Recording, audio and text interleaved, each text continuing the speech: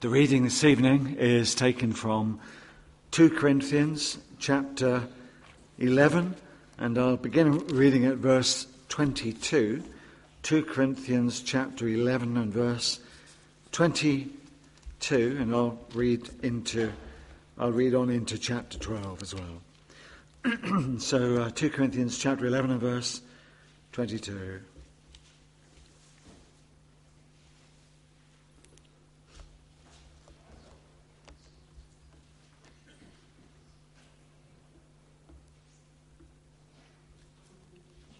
Now, Paul is writing about some so-called apostles, super apostles, that have come into the church and spreading false doctrine and causing enormous problems for the ministry. And so writing about those, in reference to those and in his defence, ultimately in his defence of the gospel actually, Paul writes, "Are they Hebrews? So am I. Are they Israelites? So am I. Are they offspring of of Abraham? So am I. Are they servants of Christ? I am a better one. I am talking like a madman, with far greater labours, far more imprisonments, with countless beatings, and often near death. Five times I received at the hands of the Jews the 40 lashes less one. 3 times I was beaten with rods. Once I was stoned. 3 times shipwrecked. A night and a day I was adrift at sea, on frequent journeys, in danger from rivers, in danger from robbers, danger from my own people, danger from Gentiles, danger in the city, danger in the wilderness, danger at sea, danger from false brothers, in toil and hardship, through many a sleepless night, in hunger and thirst, often without food, in cold and exposure. And apart from other things, there is the daily pressure on me of my anxiety for all the churches. Who is weak and I am not weak? Who is made to fall and I am not indignant? If I must boast, I will boast of the things that show my weakness. The God and Father of the Lord Jesus, he who is blessed forever, knows that I am not lying. At Damascus, the governor under King Aretas was guarding the city of Damascus in order to seize me, but I was let down in a basket through a window in the wall and escaped his hands. I must go on boasting. Though there is nothing to be gained by it, I will go on to visions and revelations of the Lord. I know a man in Christ who 14 years ago was caught up to the third heaven. Whether in the body or out of the body, I do not know. God knows. And I know that this man was caught up into paradise. Whether in the body or out of the body, I do not know. God knows. And he heard things that cannot be told, which man may not utter. On behalf of this man I will boast, but on my own behalf I will not boast, except of my weaknesses. Though if I should wish to boast, I would not be a fool, for I would be speaking the truth, but I refrain from it, so that no one may think more of me than he sees in me or hears from me. So to keep me from becoming conceited because of the surpassing greatness of the revelations, a thorn was given me in the flesh, a messenger of Satan to harass me, to keep me from becoming conceited. 3 times I pleaded with the Lord about this, that it should leave me. But he said to me, "My grace is sufficient for you, for my power is made perfect in weakness. Therefore I will boast all the more gladly of my weaknesses, so that the power of Christ may rest upon me. For the sake of Christ, then I am content with weaknesses, insults, hardships, persecutions, and calamities. For when I am weak, then I am strong."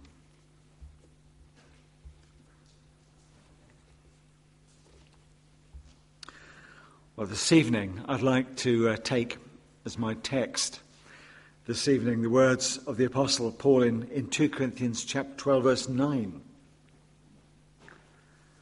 You may have predicted this, but very well-known words. And he said to me, "My grace is sufficient for you, for my strength or my power is made perfect in weakness." You know, as Christians, we know that the Lord is always at work in our hearts and lives. And we know that we believe in the sovereignty of God. We prayed about it this evening. And we know that God works all things together for good. And we know that in all situations that God is working out his purposes in our lives. And God even takes those difficult things in our lives and he allows us sometimes to face these things in order that we might learn to trust him more and to depend upon him more and to enjoy him more, actually, and to lean upon his strength alone. And sometimes in order to do that in our lives, God permits us as Christians to face the ministry of thorns. It's a strange way of ministering, granted, and yet the ministry of thorns has helped countless believers through the years, surprisingly. And the thorns that we face in our lives as Christians can take different shapes and sizes. And their design, though probably not apparent to us immediately, is effectively to bring us to know and to love the Lord Jesus Christ more and more. And as we know, even if we don't like it at the time and don't feel like that's the case, ultimately is to bring us to know him and to be like him and ultimately to look forward to being with him in glory and to rely fully upon his sufficiency. So to help us understand it, then this evening, let's look at these words of the Apostle Paul. Let's think this evening, focus our minds upon Paul's thorn in the flesh, so that perhaps out of this we might find more usefulness in our own lives, for some of the things that we have previously considered, or maybe presently consider to be hindrances in our lives, that we might perhaps see them positively as God's means, ultimately of bringing blessing into our lives and in our service for him. So what do we learn this evening from Paul's thorn in the flesh? 3 things that I want to bring out of the text. And first of all, number 1, we notice that the thorn is a source of pain. The thorn is a source of pain. You see, for the Apostle Paul, when Paul talks about his thorn in the flesh, he's not talking about something that is a minor inconvenience. He's not talking about something trivial, but he's talking about something that was potentially a massive blow to his ministry. The New Testament word that's used in the Greek for thorn, it's not the kind of thorn that you and I might think of. It's not the kind of thing that you prick your finger on when you're pruning the roses. He's not talking about that kind of a thorn. He's talking about something altogether much more serious. He's talking about a stake, S-T-A-K-E. He's talking about the kind of thing that years ago, maybe in medieval times, that people were impaled upon. We're talking about a stake, something brutal, something pounded through someone's flesh. So there have been all kinds of speculations about all sorts of ideas about what Paul's thorn in the flesh could have been, basically falling into 3 categories. It could have been, some would say that it was that Paul's thorn in the flesh was a kind of a spiritual attack, fierce temptation to sin. All of us have what the letter to the Hebrews calls our besetting sins. There are certain what our forefathers called our darling sins, things that we were prone to, things that we have particular weaknesses with. And some have speculated that maybe this thorn in the flesh was a particular temptation of the apostle. It was a spiritual attack, a temptation that the apostle Paul was beset by, maybe lust or self-pity or greed or something. Others have said, well, it is after all a thorn in the flesh. So surely does this not mean a physical problem? It is a thorn in the flesh. And Paul does tell us in his letters about certain physical afflictions. For example, if you're familiar with your New Testament, you know that when Paul is writing to the Galatians, he refers to some kind of an eye complaint. He says, remember, he writes to the Galatians and he says, I know that if it were possible, you would have plucked out your own eyes and given them to me. So maybe Paul is referring to some kind of an eye complaint that God in his providence used to divert his missionary journey in some way. Or some would say, well, maybe it's a problem, but not necessarily or not distinctly physical. Maybe depression, maybe some kind of a psychiatric problem. All sorts of ideas. I'm sure that as many ailments that you can think of have probably been suggested for Paul's thorn in the flesh. One commentator, an old commentator, Sir William Ramsay, suggested that maybe the Apostle Paul had some recurrent form of malaria. Others have suggested, because he ministered in areas that would have been where malaria would have been prevalent. Others have suggested, wait for it, hysteria, hypochondria, gallstones, gout, rheumatism, sciatica, gastritis, leprosy, lice, deafness, dental infection, remorse. Remorse? Why remorse? Well, because the Apostle Paul persecuted believers, threw them into prison, pursued them to death. Some would say, is he haunted by some kind of remorse? Well, others have said a third kind of possibility is persecution by various opponents, whether it's within or outside of the church. The fact of the matter is that we're not actually given sufficient information to be specific. I don't think any of us can be absolutely dogmatic about what Paul's thorn in the flesh was. But Paul does define them in terms in verse 10. He identifies his thorn in the flesh in terms of in weaknesses, in insults, in hardships, in persecutions, in difficulties. And he seems to suggest that these are the forms in which the thorn in the flesh commonly assumes. Now, I have to be honest with you, I personally find myself agreeing with Dr. John MacArthur. I'm sure that he is greatly encouraged to know that. Dr. John MacArthur, I think in his commentary, quite rightly points out that messenger, the word messenger, a messenger of Satan, he describes this thorn in the flesh as being sent like a messenger of Satan. Well, what is a messenger of Satan? A messenger in Greek is angelos. It's the same word that we get the word angel from. So what is an angel of Satan? Well, it's a demon, isn't it? That's the most obvious, it seems to me, interpretation. It is a demonic attack. So whatever the thorn was, then whether it was a physical ailment or whether it was persecution or whether it was an attack by these super apostles, either way it was used as some form of demonic attack upon him, as a messenger of Satan to attack him. So as I've mentioned, in the church in Corinth, there were these, if you like, super apostles. These are the white-suited, the Benny Hinn.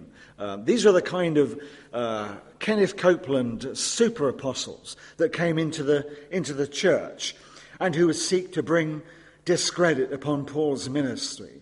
Maybe the thorn in the flesh was an attack upon his ministry. In other words, they were demeaning the apostle Paul and his ministry.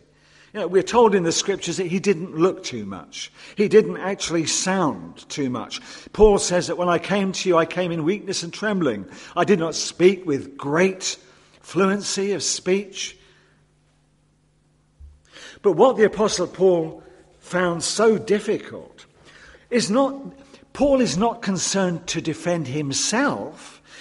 Paul is not out to justify or to defend himself, but he is concerned to defend his ministry because he has been entrusted with the gospel. It is through apostolic ministry that we have the scriptures, the word of God. Paul is concerned to defend the gospel that he has been entrusted with. That's his real concern. Paul is concerned that it might bring an end to his useful ministry for the Lord. Apostolic ministry. And that for the Apostle Paul is a thought too painful to bear. And so Paul, when he reasons this, Paul thinks to himself, well, there's surely only one answer. If I pray about this, surely God must remove this. Surely this must be within the will of God to remove this thorn altogether for the sake of his glory and for the sake of the ministry. There must be no halfway measure. It must be a complete removal of the problem. I don't know, maybe it's been your experience as well. Maybe is there that one thing in your life? One thing that brings you down again and again? Is there that one issue, that one person maybe? Is there that one problem, maybe one temptation that plagues you again and again and again? And you think to yourself, how can I possibly glorify God in this situation? How can this conceivably be within the will of God? God must remove this if I pray about this. And so you pray. You pray about it. If only God removes this, why, I could be so much more useful in God's service if he dealt with this. Yeah, I wonder if that's how you've responded to the thorn in your flesh. Lord, if only things were different. In fact, you're so convinced that you know what the Lord should do that you've been telling him long enough what he should do. In a sense, isn't that at the heart of what Paul is saying here? Wasn't that the problem? Paul tells us 3 times I prayed that God would remove the thorn in my flesh. Now, I don't think that Paul prayed about it once and then a second time and then third time and then quit praying. I think when he says 3 times I asked the Lord, I think he's talking about persistence. He's talking about regular, consistent, persistent prayer. I think that's what he's talking about. I think he's saying that he prayed about it again and again and again. And yet the most amazing thing happens, and that is we're told that he tells us by his own admission that it was only when he stopped praying about it that he heard the Lord speak. And the problem is, you see, is that Paul was so busy telling the Lord to remove the problem that it wasn't until he stopped and he listened to what the Lord was actually saying to him that he understood. Sometimes we're so busy telling the Lord what he should be doing. We're so busy telling God to remove the problems that we don't hear what he really is saying to us in the midst of those problems. You see that in verse 9. When Paul stopped telling God what to do about it, he finally says, and this is what the Lord has been saying to me all along.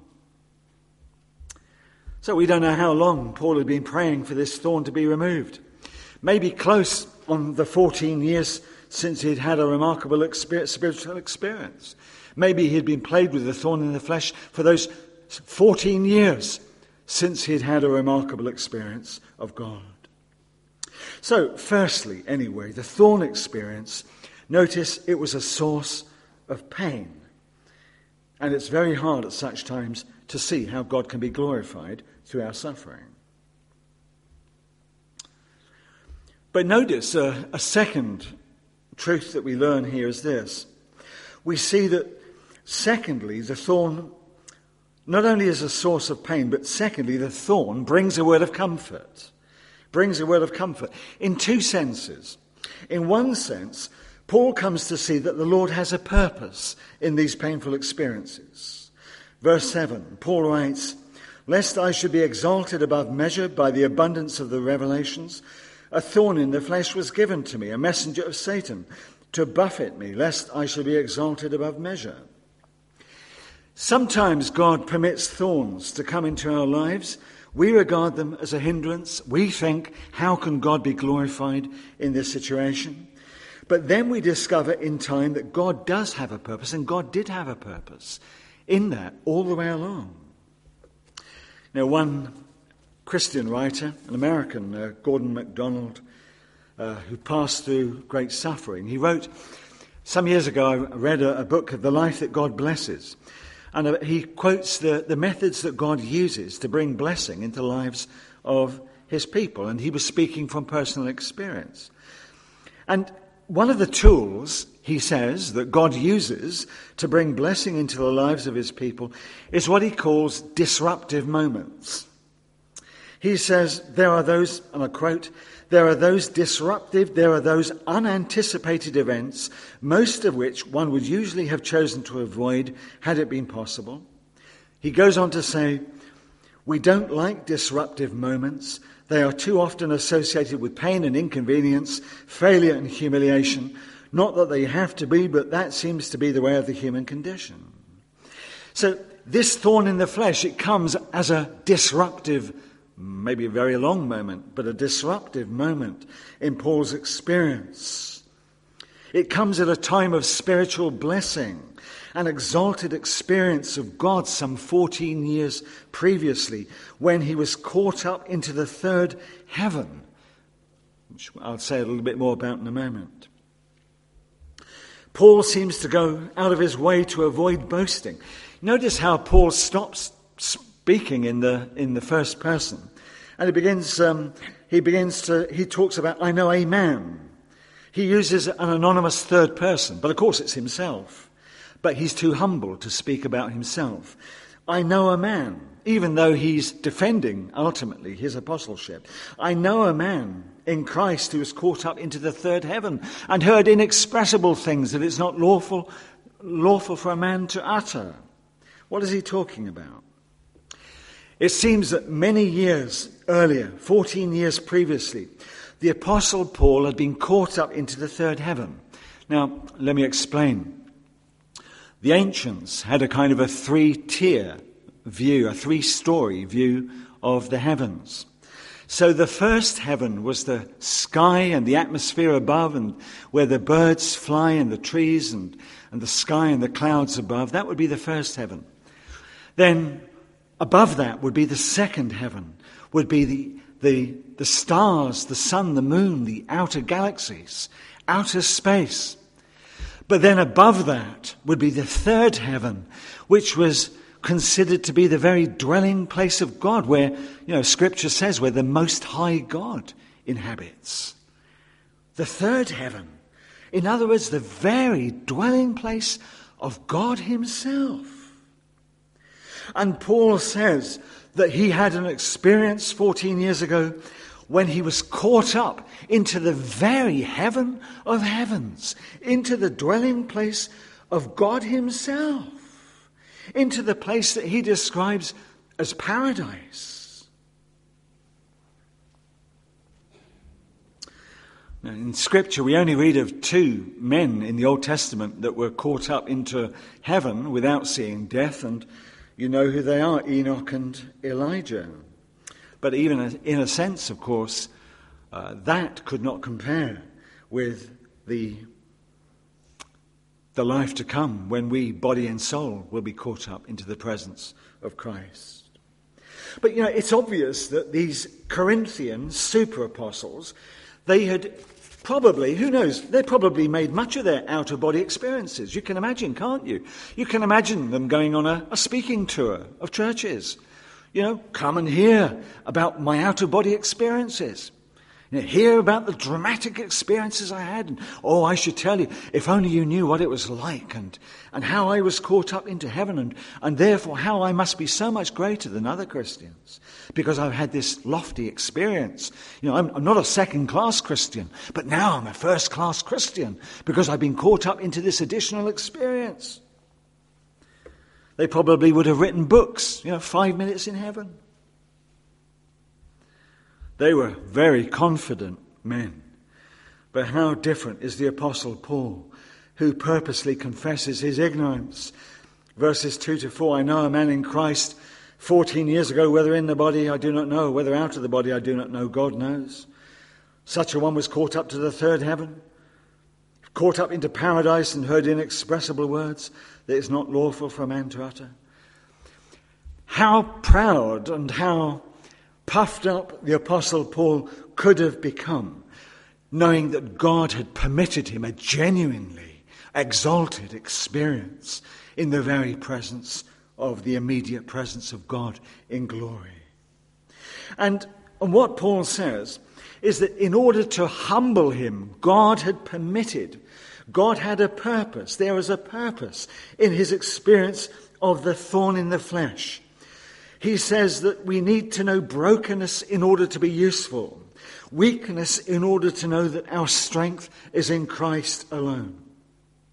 The language Paul uses is very strong. The word buffet, a messenger of Satan was sent to buffet, or in the ESV, to harass me, to buffet me. It's the same word that's used. Or let me contrast it. Let me put it like this. If you think about the word to be buffeted, you might think about being jostled. So during rush hour, you get on a tube train and you kind of get shoved about a bit and you get jostled on a tube train. That's not what the Apostle Paul is talking about. The word buffet, it's the exact same word that's used in Matthew 26 when we read of the Lord Jesus that they beat him with their fists. The same word, same language is used. It is to be beaten. It is to be beaten and beaten until you're black and blue, until you're absolutely beaten down. In fact, the word means to collapse under it. Paul's experience of his thorn in the flesh was of being repeatedly beaten again and again. But in the midst of it, he learns that God wonderfully uses broken people. He learns that he experiences a greater sense of the presence of God in his brokenness than at times when everything is going well, when you're on the mountaintops. He learns the presence of God is greater at those times.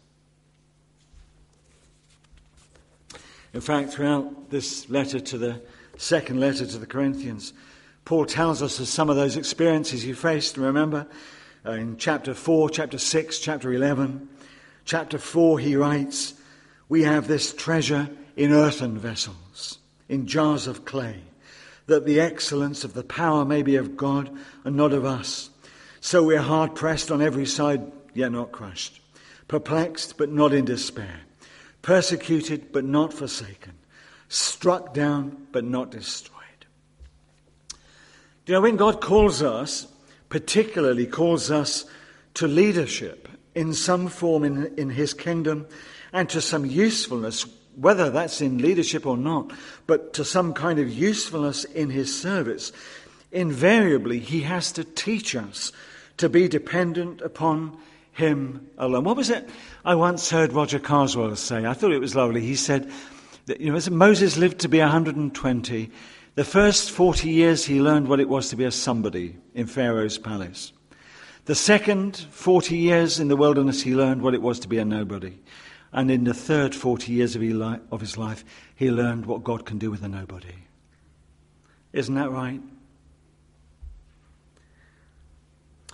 Jim Packer, let me quote Jim Packer writing. I can't remember where I read it, but I wrote the quote down. Jim Packer wrote, God uses chronic pain and weakness, along with other afflictions, as his chisel for sculpting our lives. Felt weakness deepens dependence upon Christ for strength each day. The weaker we feel, the harder we lean. The harder we lean, the stronger we grow spiritually, even while our bodies waste away. To live with your thorn uncomplainingly, that is sweet, patient, and free in heart to love and help others, even though every day you feel weak, is true sanctification. It is true healing for the spirit. It is a supreme victory of grace. So God has a purpose in your suffering, but also that God makes provision in your suffering as well, in the experience of thorns. My grace is sufficient for you. He doesn't say my grace will be sufficient for you, but my grace is sufficient for you in this situation. That statement is, this promise, the promise of God is such an understatement almost to become ludicrous, if you think it through. Now, we know the words so well, and maybe don't think too much about them because we do know them so well. But if you think these words through, it's almost ludicrous. God's saying to us, my grace will be sufficient for you. As if God's grace can ever be anything less than sufficient for us in any and every situation. Let me illustrate that. You know, the story is told. I read Spurgeon. You can't preach without quoting Spurgeon. But, you know, Spurgeon, in a sermon that he preached on this, he said this. He said that he was riding home one evening after a heavy day's work and ministry, feeling very weary and very depressed and discouraged, surprisingly, in ministry.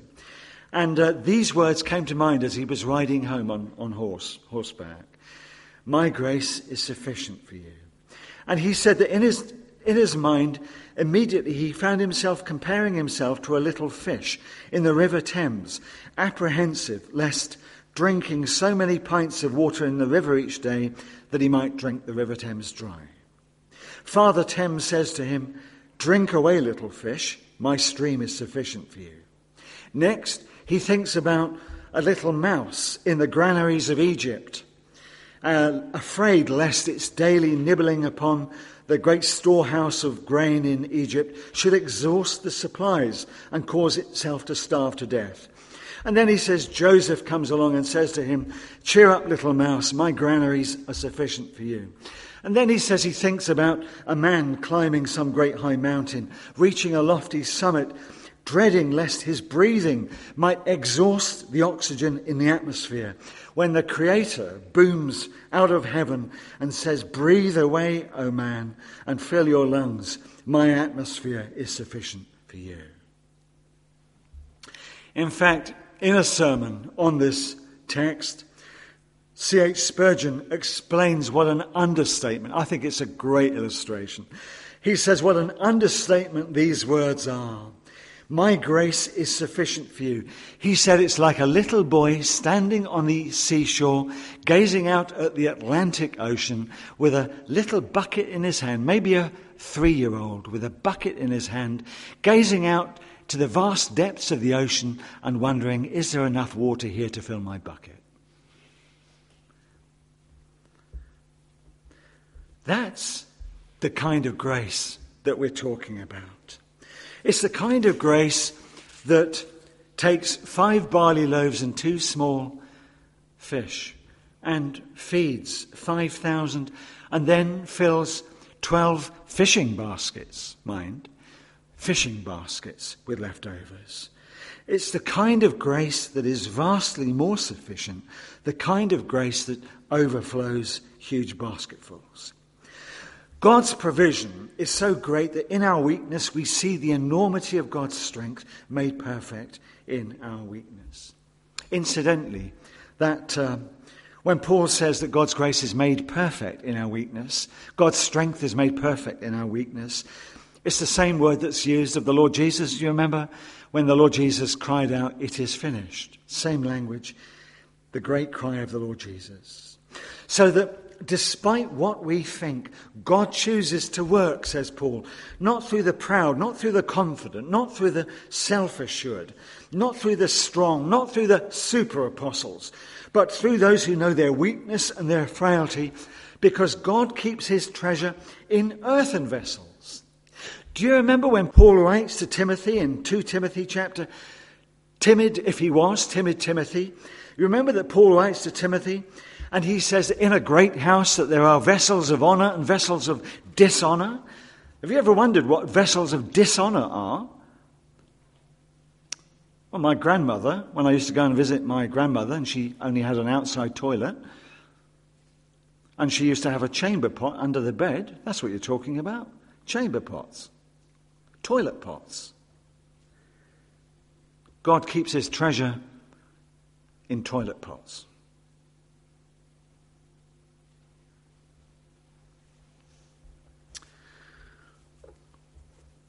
That is the mark of true apostleship in Paul's ministry. As Paul tells us in his own words, I did not come to you in great power or great fluency of speech, great rhetoric. Paul says, but I came to you in weakness and much trembling. Do you remember in the Old Testament, King Uzziah is said to have been marvelously helped by the Lord until he became strong. And then you remember he ended his days as a leper when he became proud. Maybe that's why in Isaiah chapter 6, in that famous passage, when Isaiah sees the Lord Jesus actually, sees the robe, his glory, high and lifted up, you remember? And we're told that it was in the year that King Uzziah died that Isaiah had an angelic being, a seraphim, came and touched his lips with a live coal. How strange. Isaiah had already been an experienced and an accomplished preacher by that time. And a coal has to touch his lips. Why? Because that's where he is most likely to become proud. That's why Peter, in a boat, who thinks he knows so much about fishing, when Jesus really teaches him how to fish, his response is, "Depart from me, Lord, for I'm a sinful man." God has a purpose in our trials and our sufferings, that he might teach us to learn our dependence upon him. God has a purpose in our thorns, in our sufferings, and God makes provision for us in our trials. So the thorn experience, firstly, was a source of pain, but it comes with a word of comfort. And thirdly, and finally, the thorn proves ultimately to be a means of blessing. See, we've seen already that Paul's weakness became his strength. God uses the thorn to keep Paul close to himself. And has that not been our experience too? When all has gone well, have there not been experiences we've had as believers when everything has been well, or maybe God has blessed something we've done, and we're so apt to become proud, and our hearts begin to grow cool? And then we face some kind of trouble, not that we want such things, but we're driven in the midst of our trials. We're then driven to our knees to see our need of God afresh. And once again, we find that the Lord meets with us and we are refreshed and renewed by his presence in the midst of our trials. See, God in his wonderful grace uses thorns, which Satan would use as a means to buffet him, and yet God uses as a means of blessing.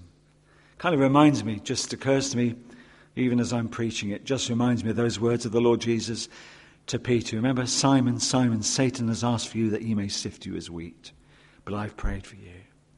See, Satan's purpose in our trials is to sift out the wheat. God's purpose is to sift out the chaff. One of the members, one of my dear friends and a member of our church, he over the last few years has been through some trials and faced difficulties with cancer. And he said to me, strange as it may seem, he said he looks back with envy to the nearness of Christ that he experienced during that time. Although it was a horrendous experience, he says that spiritually it proved to be a means of knowing God's nearness in his life. Not that we want such things. But see, God loves you and God watches over you and me. And while Satan tries to beat you black and blue, to buffet you with his fists, God in his grace turns it into a means of blessing, so that when Satan means to beat you down and to harm you, all that it does as a believer is to drive you more closely into the arms of the Lord Jesus Christ, to love him more, to trust him more, to long to become more and more like him. And the thorn then becomes a means of blessing. And our weakness becomes the occasion of God's strength, and our sorrow is turned into a deeper and richer joy, contentment perhaps, in the Lord. And you see that in Paul's words. Verse 9, he said to me, my grace is sufficient for you, for my strength is made perfect in weakness. Therefore, most gladly, I will rather boast in my infirmities, that the power of Christ may rest upon me. Therefore, I take pleasure in infirmities, in reproaches, in needs, in persecutions, in distresses, for Christ's sake, for when I am weak, then I'm strong. Now, Paul is not saying that he takes some weird kind of satisfaction from having to suffer, but rather he is saying that in his weakness, he comes to see God's strength more clearly, more powerfully than ever before, and he realizes that the thorn that he so despised actually proves to be a means of God's blessing in his life. I suppose there are countless examples in Scripture that we could quote, but whenever I read this passage, I can't help but think of Jacob in the Old Testament. You know, Jacob was a right character, wasn't he? I mean, Jacob was a double-dealing, he was a twister, cheat. And you remember in Jacob in Genesis 32, Jacob's double-dealing past catches up with him in the form of his uncle Laban and twin brother Esau.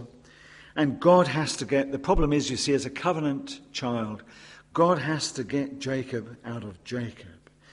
And so God arranges a wrestling match at Peniel, a match between God and Jacob. And you remember that Jacob, as he wrestles with God, he pleads with him and says, I will not let you go unless you bless me. And God hears that prayer, and God blesses him. And you know how he blesses him? God blesses Jacob by putting his hip out of joint. And he has to walk with a walking stick for the rest of his life to know his dependence upon God.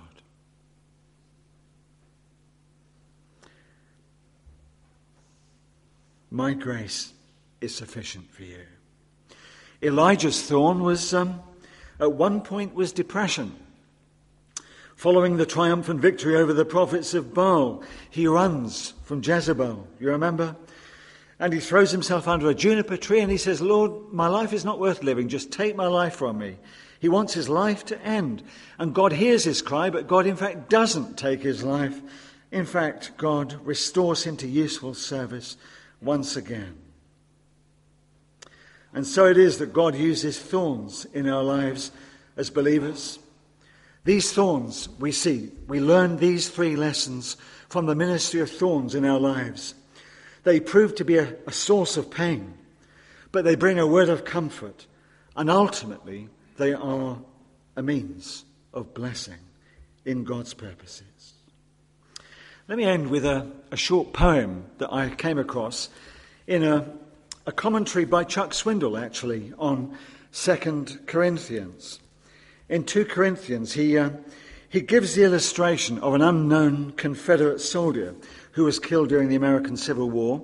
And by all accounts, they found a piece of paper that was sewn into his pocket on which he had written this poem. I asked for strength that I might achieve. I was made weak that I might learn humbly to obey. I asked God for health that I might do greater things. I was given infirmity that I might do better things. I asked for riches that I might be happy. I was given poverty that I might be wise. I asked for power that I might have the praise of men. I was given weakness that I might feel my need of God. I asked for all things that I might enjoy life, but I was given life that I might enjoy all things. I got nothing that I asked for, but everything I'd hoped for. And almost despite myself, my unspoken prayers were answered, and I am among all men the most richly blessed.